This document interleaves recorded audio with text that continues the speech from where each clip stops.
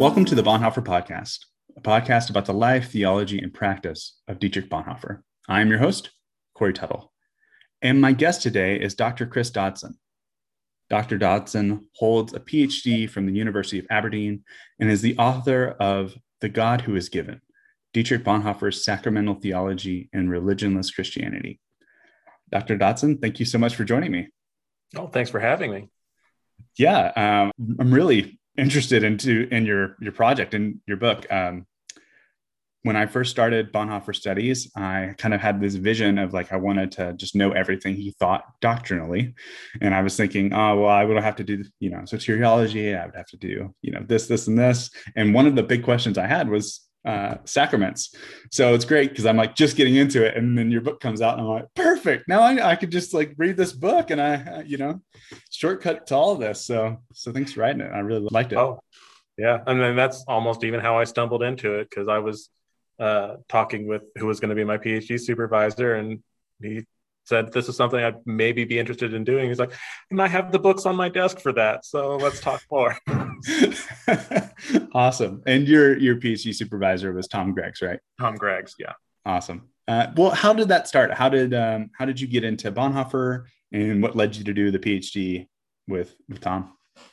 I got into Bonhoeffer actually as an undergrad, had a professor who introduced us to mostly the biography, but you can't do Bonhoeffer's biography without talking his theology as well. And so we were getting into his later life and in the prison letters. Mm-hmm. And just the glimpses that I was getting into there seemed really fascinating. They connected with me on questions that I was having about the church and what it meant to be a faithful church and a member of that church. And so I just sort of started picking it up independently from there, reading some of his books and reading some books about him. And I guess I caught the vision, mm-hmm.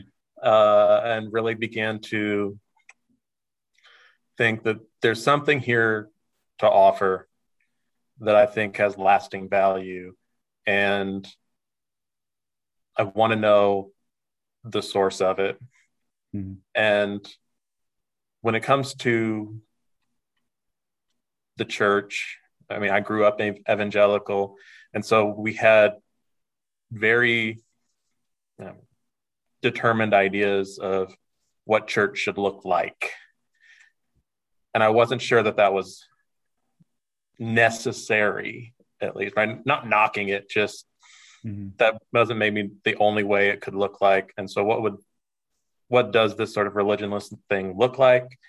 And where does it come from? How does it flow out of the church that Bonhoeffer would have experienced? How can it flow out of the church that I'm experiencing? Mm. And that ended up leading me to sacraments. Yeah. And this is the stuff that for Luther, for Bonhoeffer, forms the church. And you don't get religionlessness if you're not willing to find God first, where God's revealing. That's really interesting. Yeah, I guess in my mind, I'd always thought, oh, this is probably you just thought sacraments and then ended up in the religionless Christianity, but it kind of sounds like it was the reverse of that. Yeah, it was definitely the other way around. Huh. Awesome. I was looking for the source of what I already found interesting. Yeah. That's great. So you mentioned that Martin Luther plays a big role in this. Big role, and obviously Bonhoeffer is a Lutheran pastor at one point. I guess we'll start there with Luther and Luther's understanding of sacraments, I guess. So I'll ask you, what's Martin Luther's understanding of sacraments? I guess we'll start with how many are there? What are they? And then what do they do? What's the purpose of each one? Yeah. For Luther, a sacrament is it's an act of God's grace that is being consistently revealed to the church through a certain ritual action. And so it's faith being instilled, faith being activated by the work that God is doing to be present to and for us in these specific events that the church recognizes we can come to consistently to find God here, not because we coerce God's presence, but just because God wills to be there for us. And for Luther, that sort of form and the function of it is what drives the number. It's like, where can I see this actually taking place? And when I see it taking place, bam, we've got a sacrament. So he starts with 3 of them, narrowing down from the Roman Catholic 7, and sticks with baptism, the Eucharist, and confession. Over time, he's going to sort of shift his position on confession a bit, but it creates this sort of enduring ambiguity within the Lutheran tradition of, okay, is confession a sacrament or not? Different theologians weigh in differently. And I go into what I think Bonhoeffer's position would be, and I think he's going to go with the early Luther over the latter on that one. So it is a confession. So confession is a sacrament. Yeah. So yeah, I think for Bonhoeffer it is, and Luther starts with that, just changes his mind later on. Awesome. So I guess just want to drill down a little bit more into the baptism and sacraments, and maybe even confession, since Bonhoeffer is thinks that that's a sacrament as well. In what way is God present in those things theologically? And how does Bonhoeffer kind of pick up on those things and agree with them? Yeah. Bonhoeffer, I think this is one of the big things he takes from Luther, is that it is that they're both insistent on a concrete, real presence in the elements of the sacrament. So God is genuinely present, to us in the bread and the wine of the Eucharist. And without that genuine presence there, for both of them, a sacrament can't be a sacrament. Mm. You have to have God there to be giving grace, to be present, transforming the recipient of the sacrament. Otherwise, we're just hanging around with ourselves. And I'm sure we're all lovely, but it's just not, it's not the gift of grace. It's not doing the work to instill a faith in us, turn our hearts outward to God and our neighbor.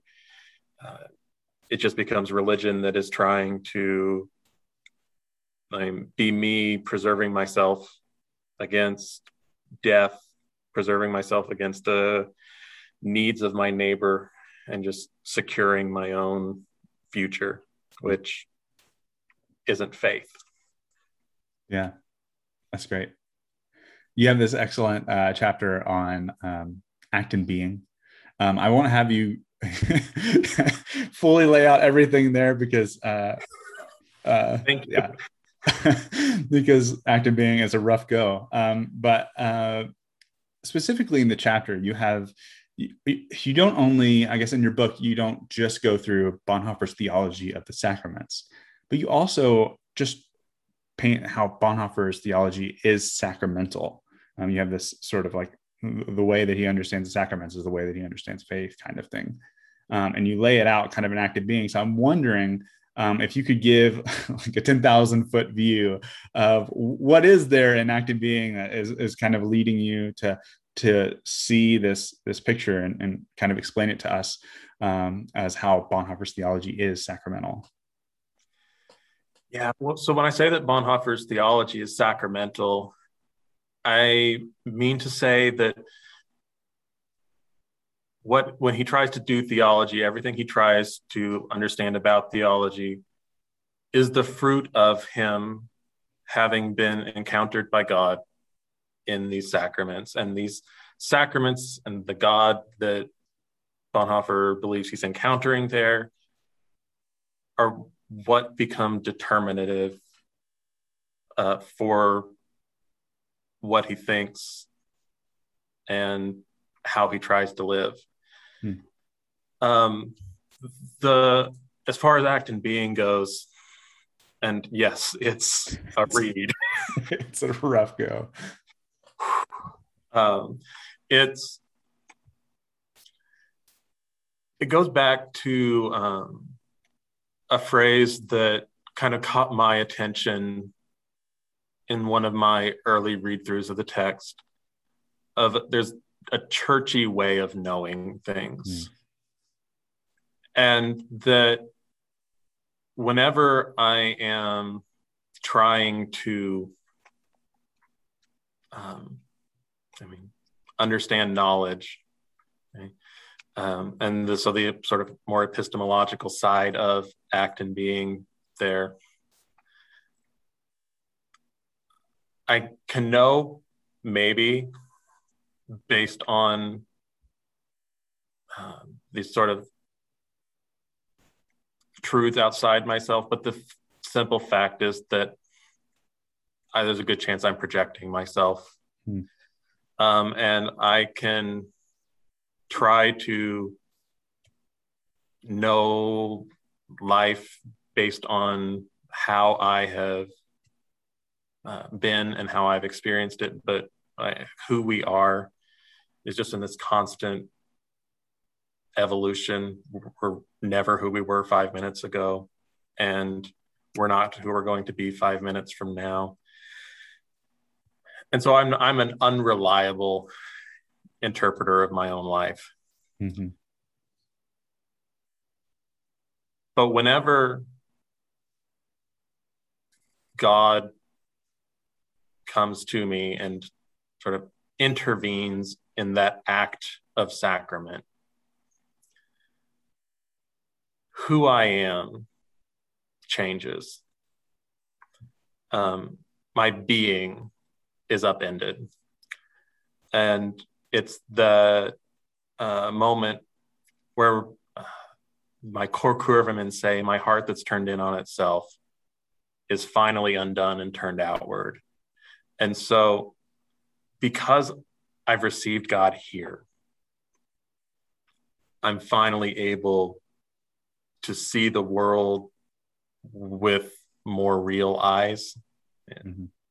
And I see a world that is calling me to die the same way Christ has, the same way that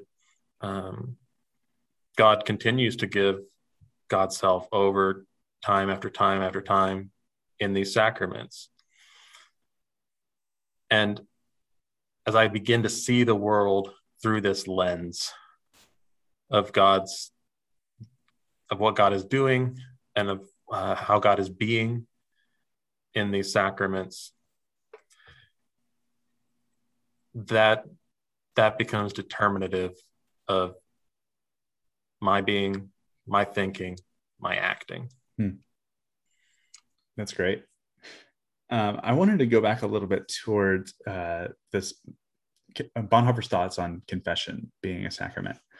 You mentioned that it's a lot about like the concrete presence of God in these, let's say the bread and the wine, or presence in baptism. And I guess I'm interested. I love. I guess my favorite Bonhoeffer book is Life Together, and I love sort of his understanding of community and confession and repentance and prayer and all that stuff in there. So it's like I go back to it time and time again for my own like personal use, So I'm wondering, how is confession a sacrament for Bonhoeffer? Like what role is the presence of God in confession to the person confessing, or maybe even to the people who you're confessing to?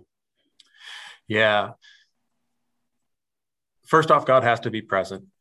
right? And so the question then becomes, where is God present?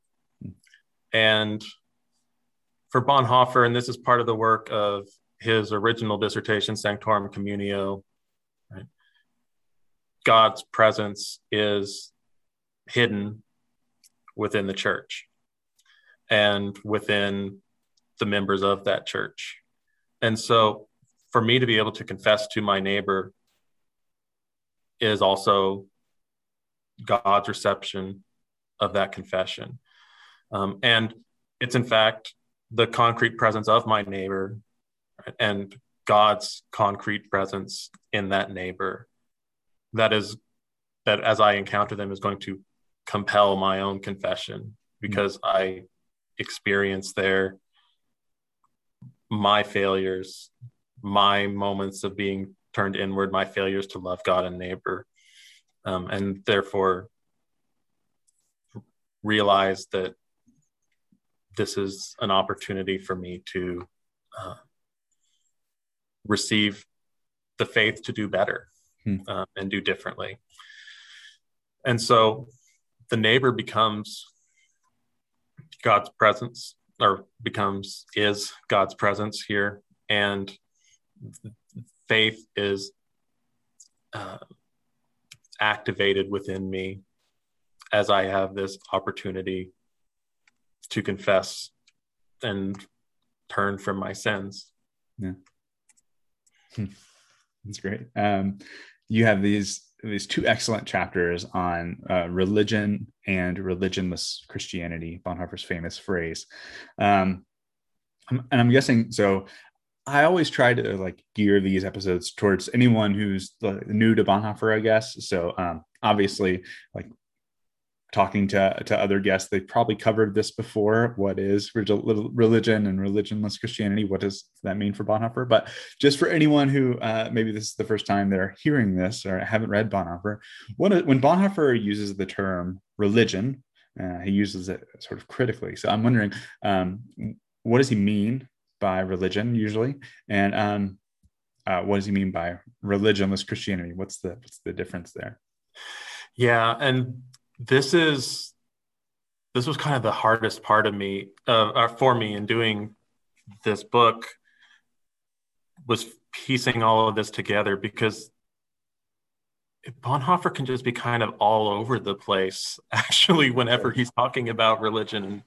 And so for me, it became a matter of looking less at how does he use, or what does this word mean to him, and rather, what are the various uses and functions of this word in his theology? And so I began drawing this distinction that I was observing in the way he used religion in particular, between sort of structures and institutions and such that may be religious, and our human disposition that was religious. And so religion, in one sense, could be positive. And this was more that structural side, that religion is this apparatus by which we are brought into community and kept in community with one another. And these sorts of structures that exist between us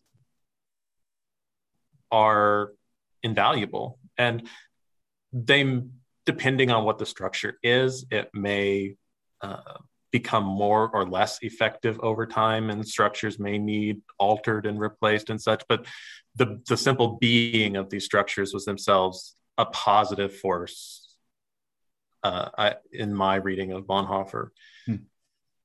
But then there's the other side, which was this religious impulse or disposition within us, which is more selfish and self-serving.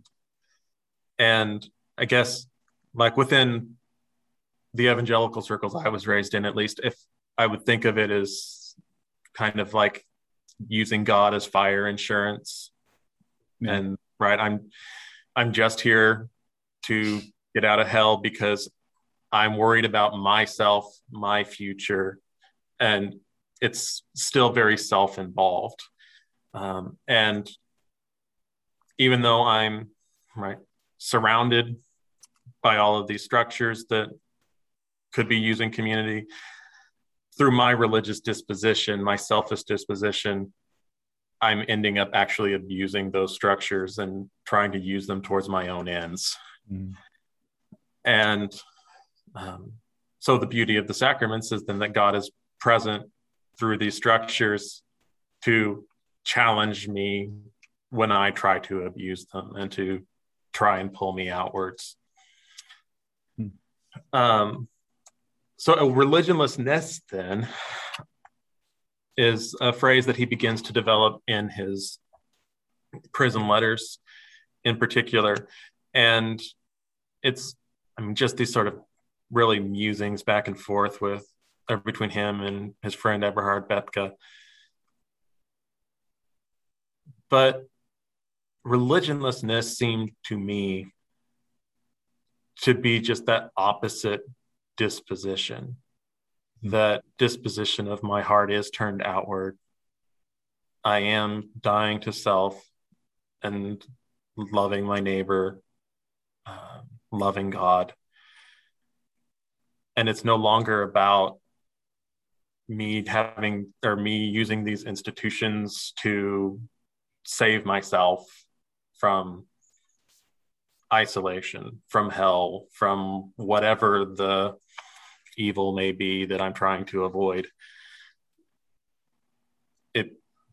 These religionlessness is that faithful pursuit of love of God and love of neighbor that can only be born out of encountering God genuinely through these religious structures. So that's where the connection comes between religionless Christianity and the sacraments, that there is in some sense a good version of religion in this thought of these structures, right? But then it's you said the reverse of that impulse to say justify ourselves, to work our way to God. And the sacraments are sort of kind of like a home base restructuring in our mind of flipping that on its head to make sure that we're not living religiously in the bad sense, I guess. Yeah. The sacraments are the place where God undoes us time and time again. And even when, and it's not to say that they would not be above abuse, but because God is present there, God is able to use this opportunity and undo even our selfish pursuits of bread and wine. Awesome. Well, something I really loved about your book is that it's not only just like, here is Bonhoeffer's theology, but you also try to apply it to contemporary contexts. You, as you mentioned, you talk about the evangelical church a lot in your book as well, that these ideas, this understanding of the sacraments according to Bonhoeffer, this religionless Christianity approach, might actually serve the evangelical church. And so I'm wondering, how might Bonhoeffer's theology of sacraments help? It doesn't have to be just the evangelical church, but just churches in general. How might this understanding of sacraments serve the church today? Yeah, and I think for evangelicals in particular, I wanted to draw this out because religionlessness so often becomes sort of the stumbling block of Bonhoeffer's theology for them, that I hear this word and it doesn't sound right and something maybe doesn't fit here. So, all right, I'll take discipleship and maybe I'll take life together, but like the whole of Bonhoeffer's theology, and particularly by the end, I'm not sure I can go there with him. Is that can be that sort of standard impulse. And so I wanted to kind of show that actually, if you like the life together and you like the discipleship, then religionlessness is where it has to go. And here's how you go with it. Hmm. And so we're looking at things like the way that, say, this worldliness is meant to result in feelings of gratitude for whatever life is currently, Yeah. good or bad. And God is, and so the very fact that we're taking very earthly, very normal, everyday elements, and that God is transforming these into grace, can instill within us the gratitude to recognize that grace everywhere. And so, like, he talks so much about this worldliness in these prison letters, and it comes out of this experience of the sacraments. And it's something that when we come together and worship is absolutely something that we can encourage, and that there are ways that we can even try to facilitate and amplify those impulses in other elements of our worship. And corporate discernment was another sort of big thing coming out of this, because from whenever I'm taking the sacrament, it's always a part of a body that I can't possibly do this alone. Even if it is only God that I'm with, there's still another presence that I have to be with. And so I've got this, or because I'm in constant communion and constant community, I'm not isolated when it comes to decision making. And there's often this sense that, okay, I have to make moral decisions, right or wrong, on my own, or sometimes perhaps even worse, that I'm the sole arbiter of what is right and wrong when it comes to making moral decisions. And neither of those are the case, because what is good is also what others can receive as good.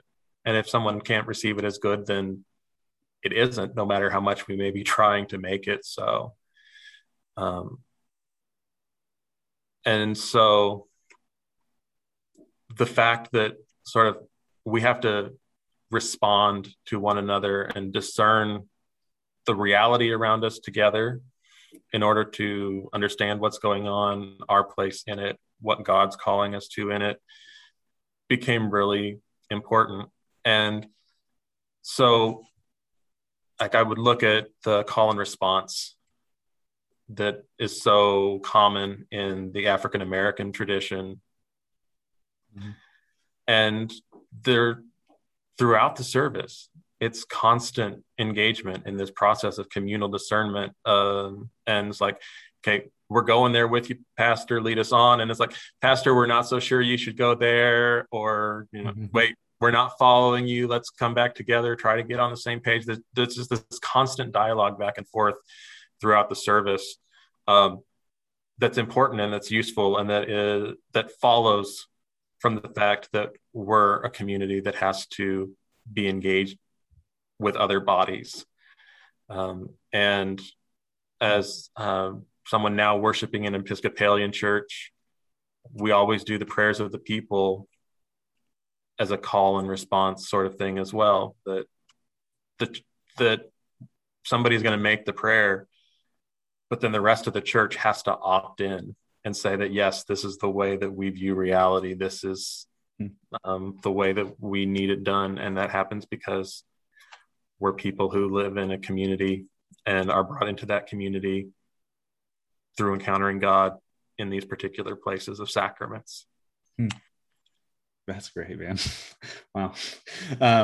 I'm curious about your own personal story. You mentioned that you kind of grew up in an evangelical context. You're an Episcopalian in an Episcopalian context now.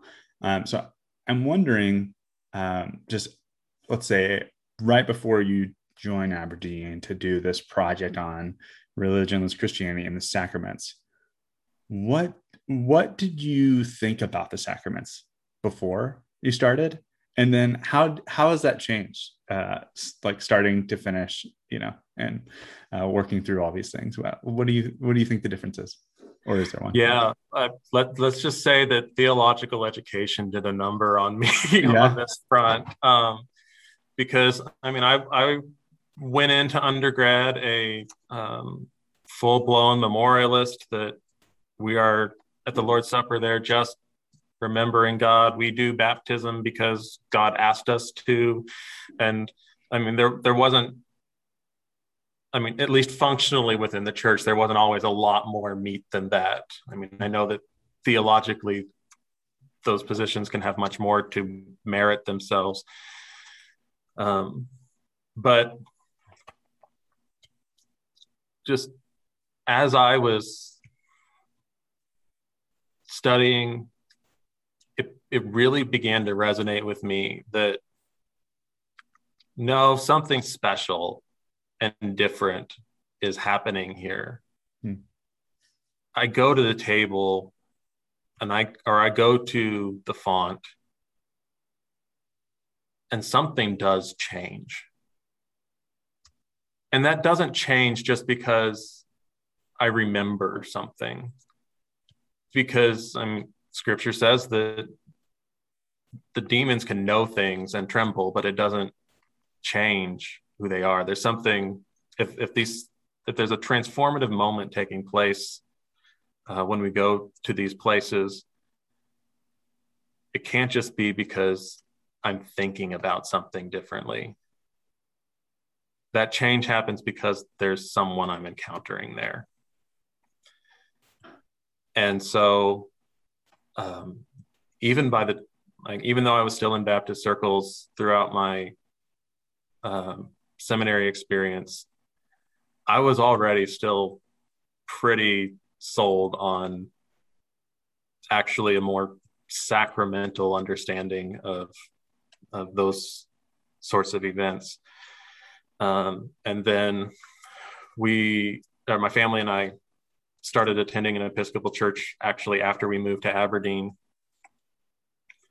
And whenever we got to sort of experience a community taking seriously that sacramental element of what they were doing, and it blew me away. Hmm. And I was sold. So I'm going through this was I guess then kind of it was reinforcing a journey that I was on, and it meant and I wouldn't say I was doing it in order to confirm that direction necessarily, but it provided a lot of more foundation for understanding what I thought was happening. Yeah. So that was helpful. Awesome. Thank you for that. I got one more question for you. It'll be, it's a bit of a fun one. So a little game of Desert Island. Okay. So the idea is that you are trapped on a desert island and you get to take one book by Bonhoeffer and one book about Bonhoeffer. Doesn't have to be like a biography. It could be any book about his theology or anything like that. Just a primary and a secondary source. So which two books would you take and why? Well, you might think I'd be tempted to take Letters and Papers, but actually, no. If I had one book of his that was the only one I'd ever read again, and that I would, just have to sit there and read over and over to keep myself sane on this deserted island, it would be Creation and Fall. Oh, yeah. I think he's doing some beautiful theological work there, and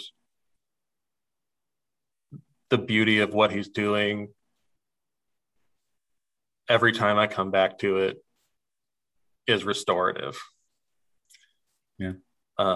So that's the one that I would sit there and just love to read over and over and over again.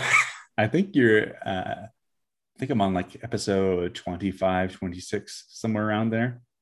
I think you're the second person who said creation and fall. Usually it's ethics. So it's not, it's cool when I have someone that has another one. I love, creation and fall is one of my favorites as well.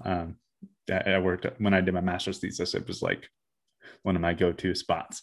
Lots of good stuff there. Yeah, I'm sure you noticed it popped up a few times in yeah my book as well. Yeah. Right. But then if I were to pick the secondary source to go with me, I'd probably be taking, I think it's Matthew Kaiser, Becoming Simple and Wise. And that's his book on how Bonhoeffer is viewing and practicing discernment and moral understanding. And on one level, I think it was just a very well written, clear book that was just, it's nice when you find books that are nice to read, and it fit that bill for me well. But I think it's just dealing with a topic that I thoroughly enjoy, and I think it's dealing with it in a really unique and important way, and that's probably one of my favorites about Bonhoeffer. Awesome. I haven't read it. I think one other person has suggested that as well. So usually I use this as sort of like create a list of people to potentially interview, book recommendations. So I will, I have it's somewhere on the list, but hopefully I'll get to read it soon and connect with them. Well, I'll have to listen to that episode if you do. I'll let you know when it comes together. But this has been great. I really appreciate you taking the time. And as I said, I loved your book, even the premise of it before I even started reading it. I was already really excited about it because I've, had questions about it before going into it. So thanks for writing it and for your time. Thanks for reading it. And thank you for the invitation to be here. It's been great. Yeah, definitely. So the book is The God Who Is Given, Dietrich Bonhoeffer's Sacramental Theology and Religionless Christianity by Dr. Chris Dodson. And the publisher is Fortress Press Academic. You can find it on their website or through Amazon or wherever you find books probably. But yeah, that's all I got for you. Thanks so much. Thank you. It's been great. Thank you for listening to this episode of the Bonhoeffer Podcast. If you enjoyed this episode, please leave a review in your podcast app, and it will help others find the show. If you would like to support the podcast, you can do so by going to patreon.com/BonhoefferPod. We have quite a few supporter benefits available on there, so please check those out. And speaking of the Patreon, special thank you to the supporters of this show: Soren Jensen, Andrew Clark Howard, Hank Janelle, Arthur Hautz, Greg Harbaugh, Chris Sunby, Wilco Ollies, John Cromarty, Chris Baker, Diego Reeve, and, of course, as always, a special thank you to you, the listener. I love doing these, and I look forward to them each month. So, thank you so much for listening.